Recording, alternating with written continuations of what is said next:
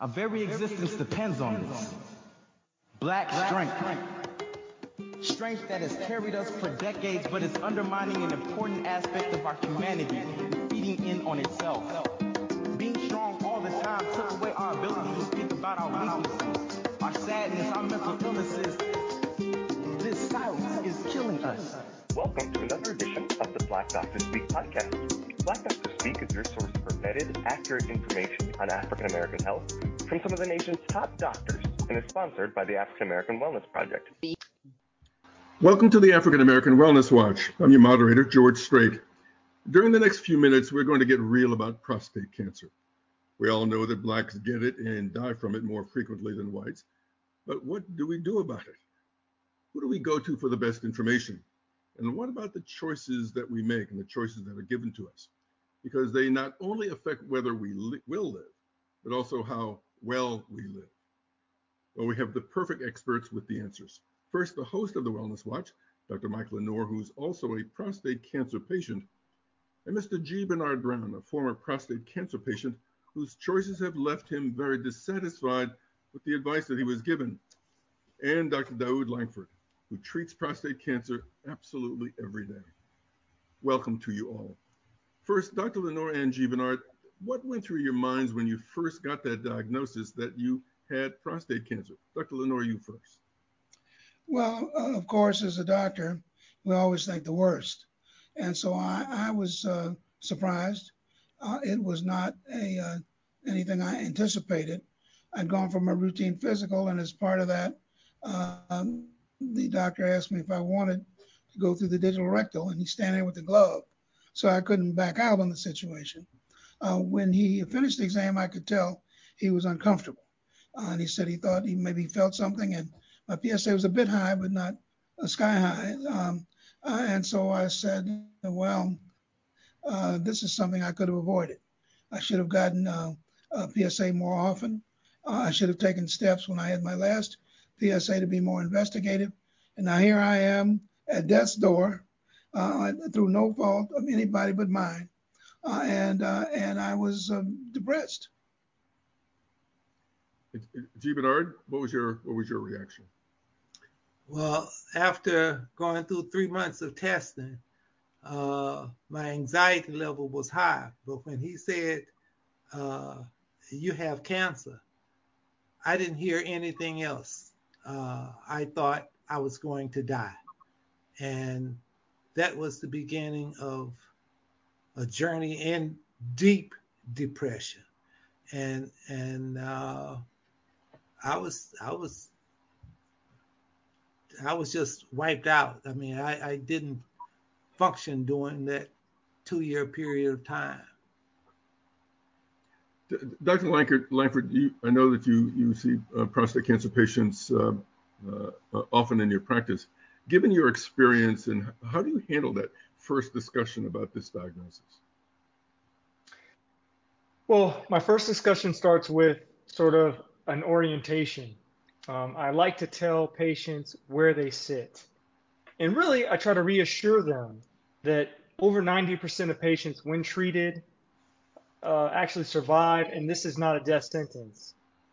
So in summary, the first visit is basically discussing your risk, what risk category you're in, and what treatment options that you may have, and also to reassure you that 97% of people most likely will survive this event. It's just getting through the humps.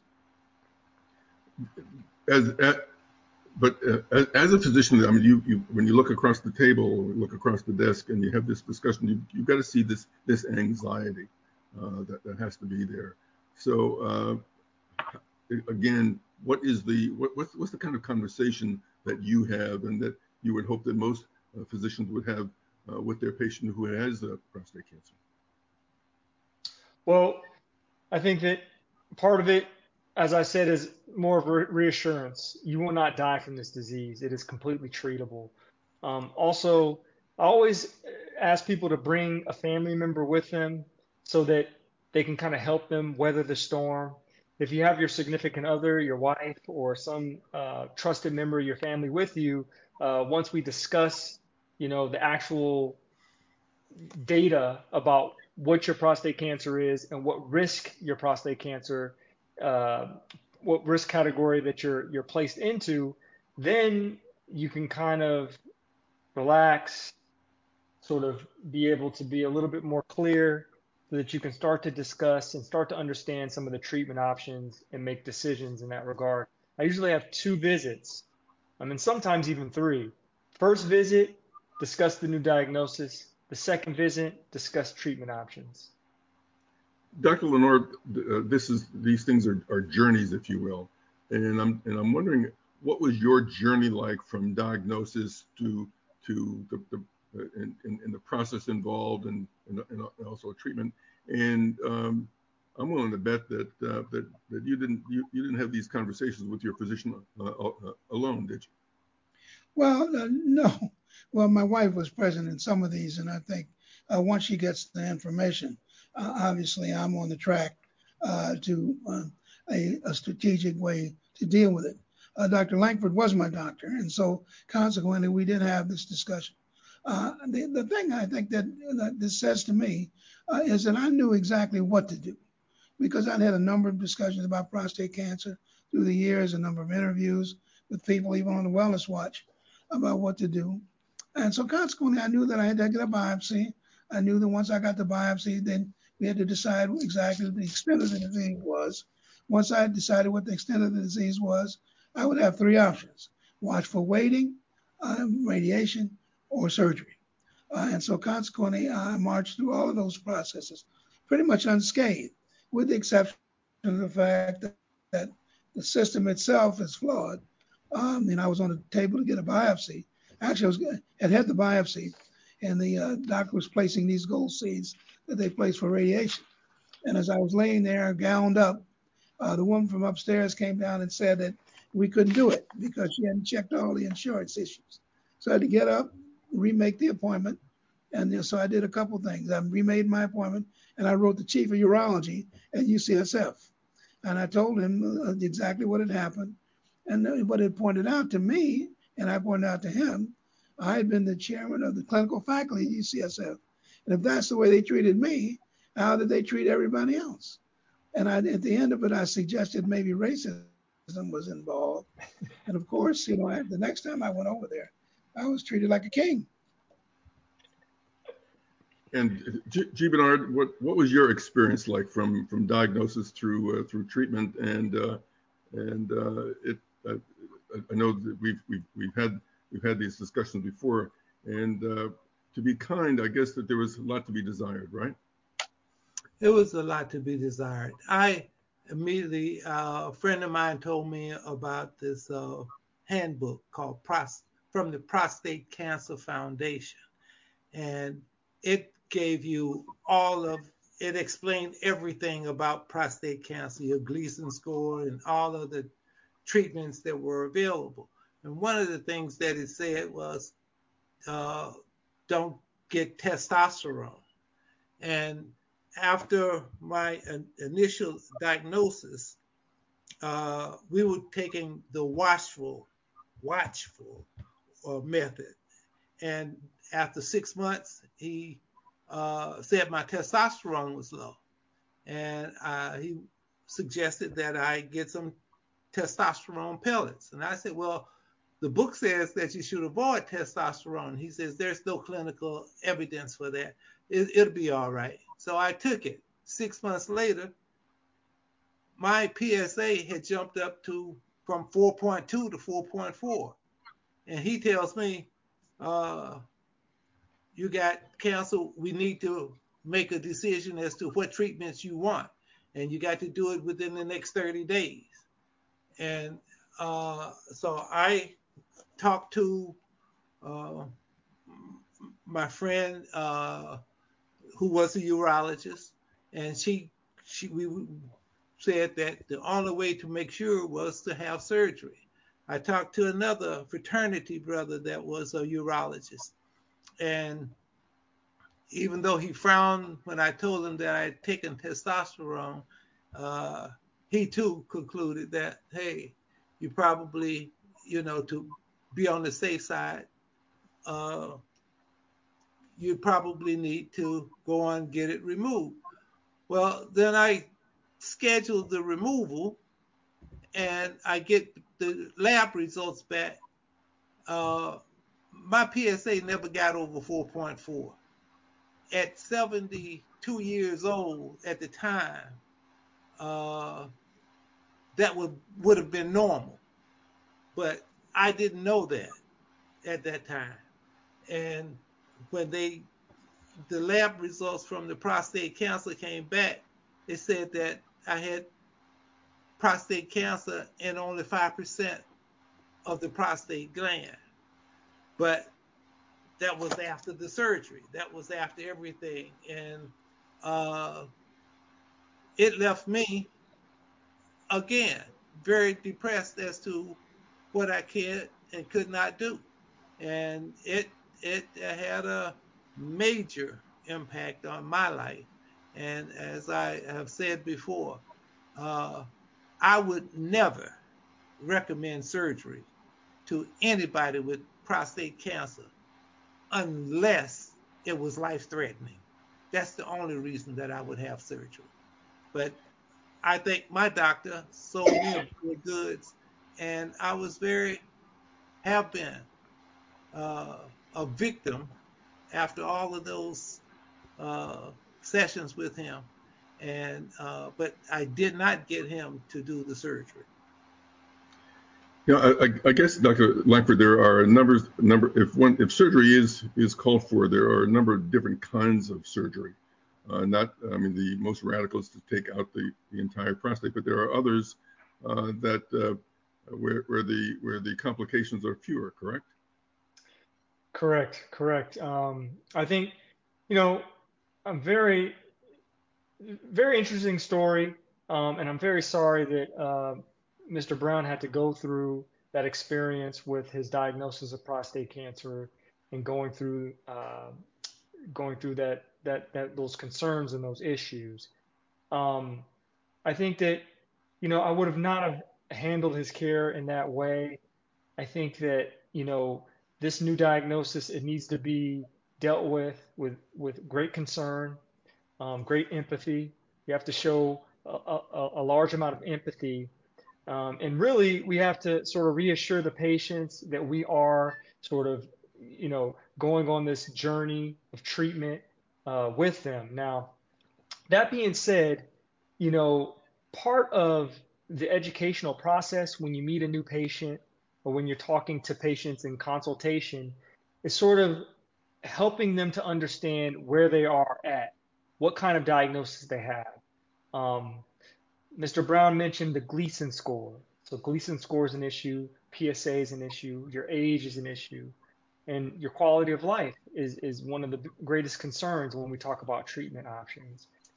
So part of this, part of the keys to this whole puzzle is helping people to understand where they're at in their diagnosis state, and also what treatment options are available to them, and helping them to decide. And so sort of sharing in this decision-making process to decide what treatment option they desire. And then each treatment option has certain risks, certain benefits associated with each treatment option. And so the important thing is everyone understands what risks are associated with each treatment option.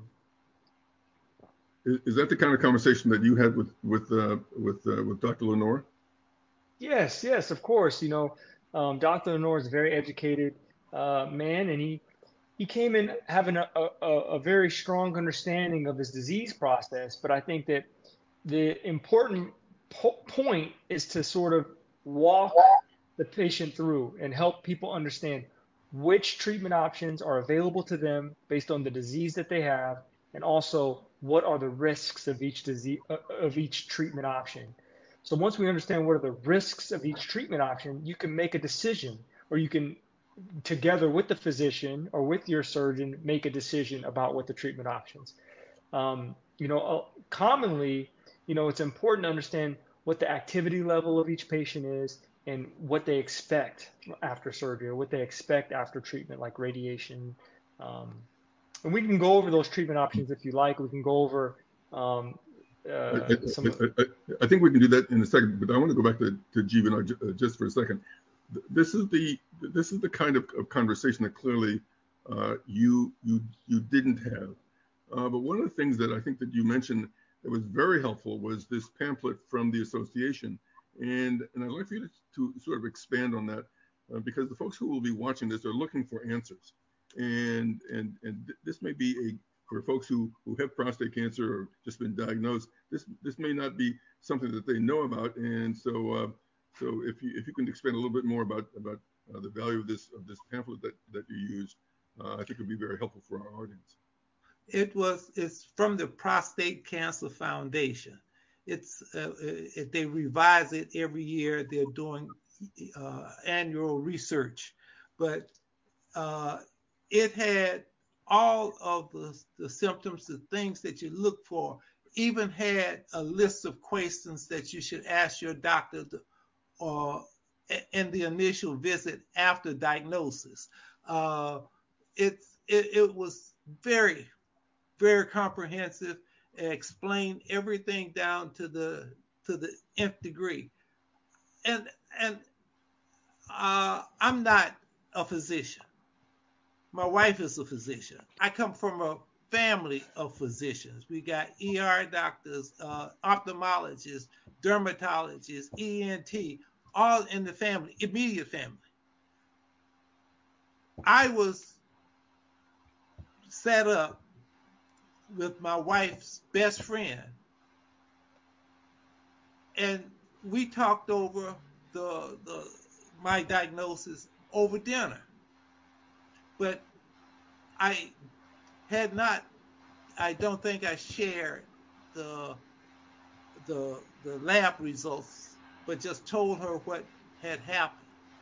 And she was the one that recommended me to the surgeon to take out my prostate gland through laparoscopically.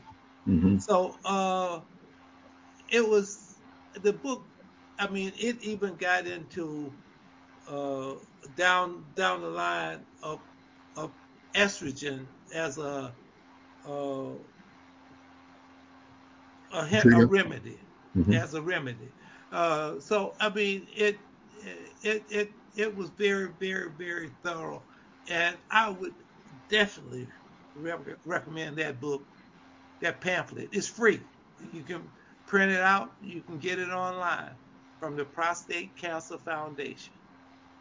You know what's interesting is that you're an educated man from with direct access to a number of physicians who are currently practicing, and Dr. LeNoir is a practicing physician, but still both of you were at somewhat of a disadvantage right after the diagnosis because as smart as you are, this is still a difficult diagnosis because everybody hears the word cancer.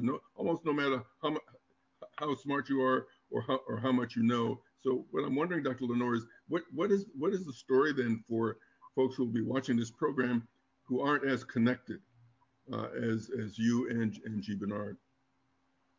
Well, I think that you have to get, whenever you get health information, make sure you get vetted and trusted health information.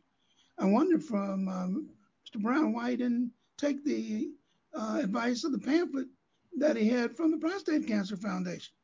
I mean, they're the people that know what to do, and they're vetted and they have a long history in this whole arena. I think that I always talk to people about advocates whenever you have a medical problem. And an advocate can't be your brother or sister. They don't know no more than you know.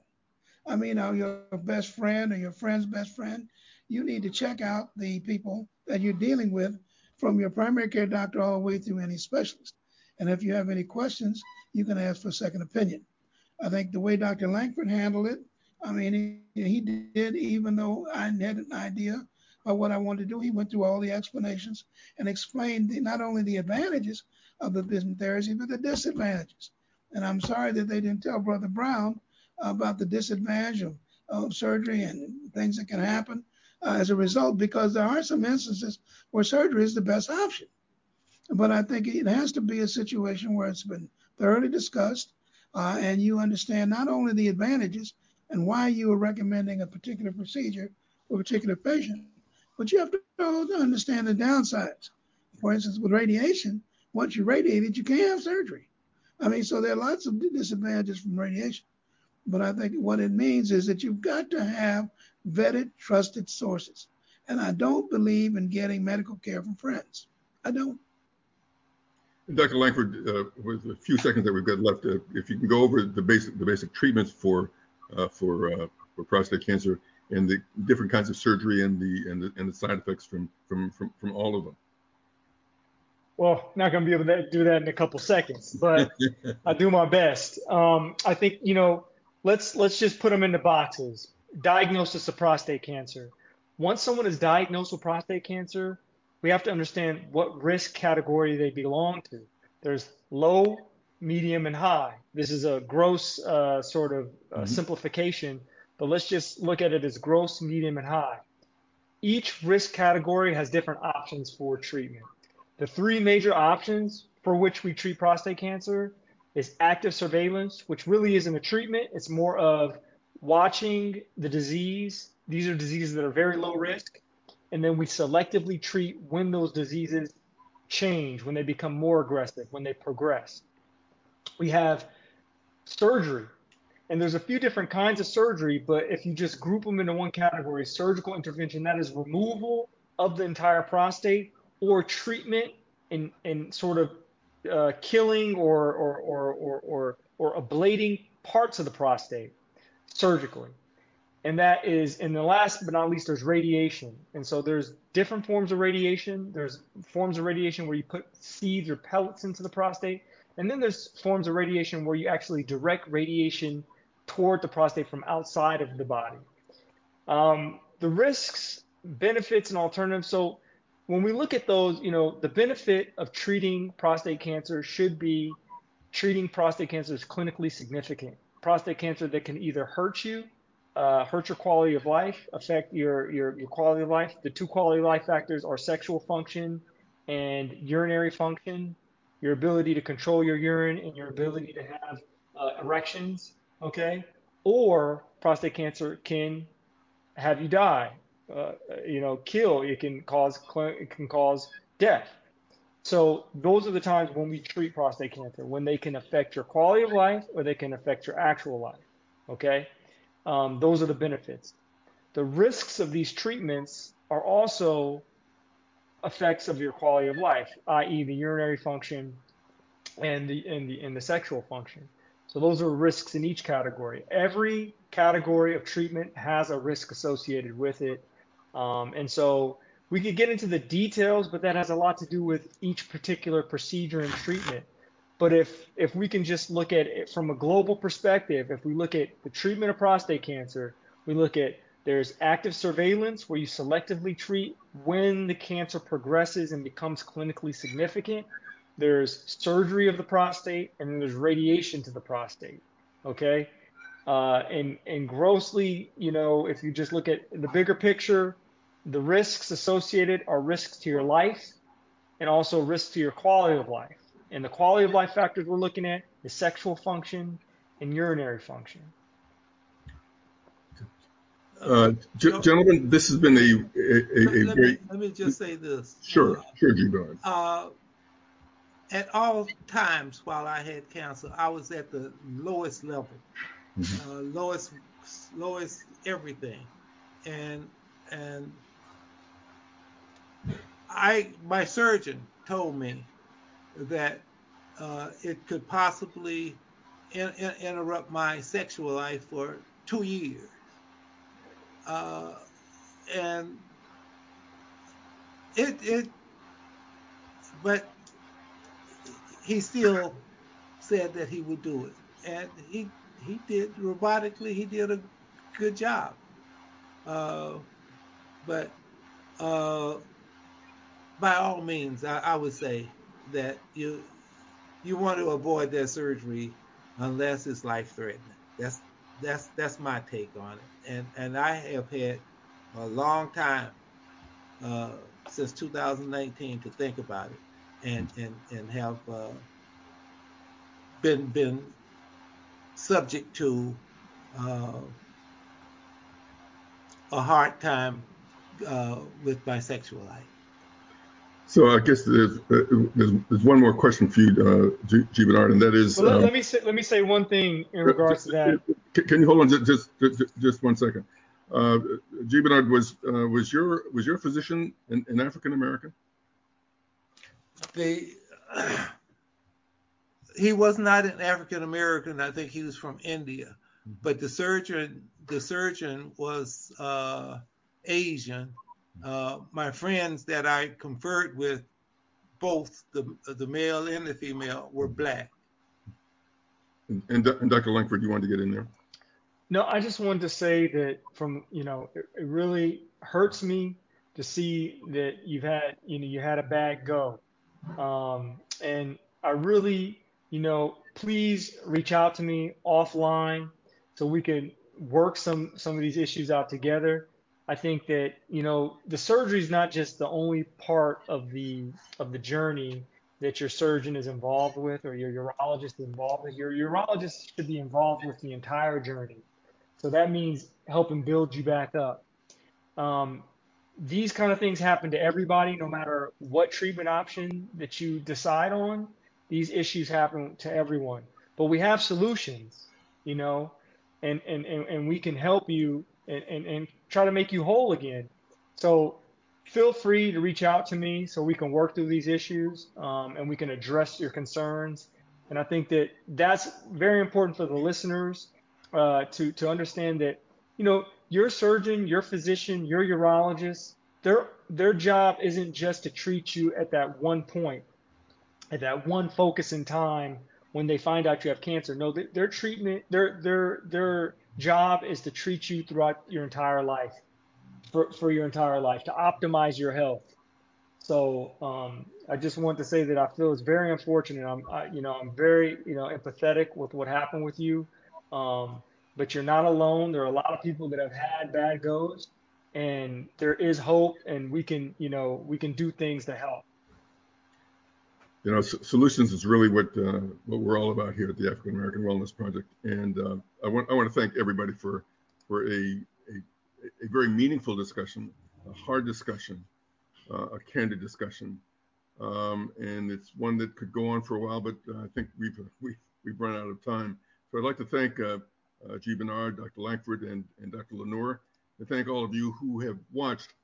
As I said, our goal is not just to raise problems, but to give you some strategies to help solve them.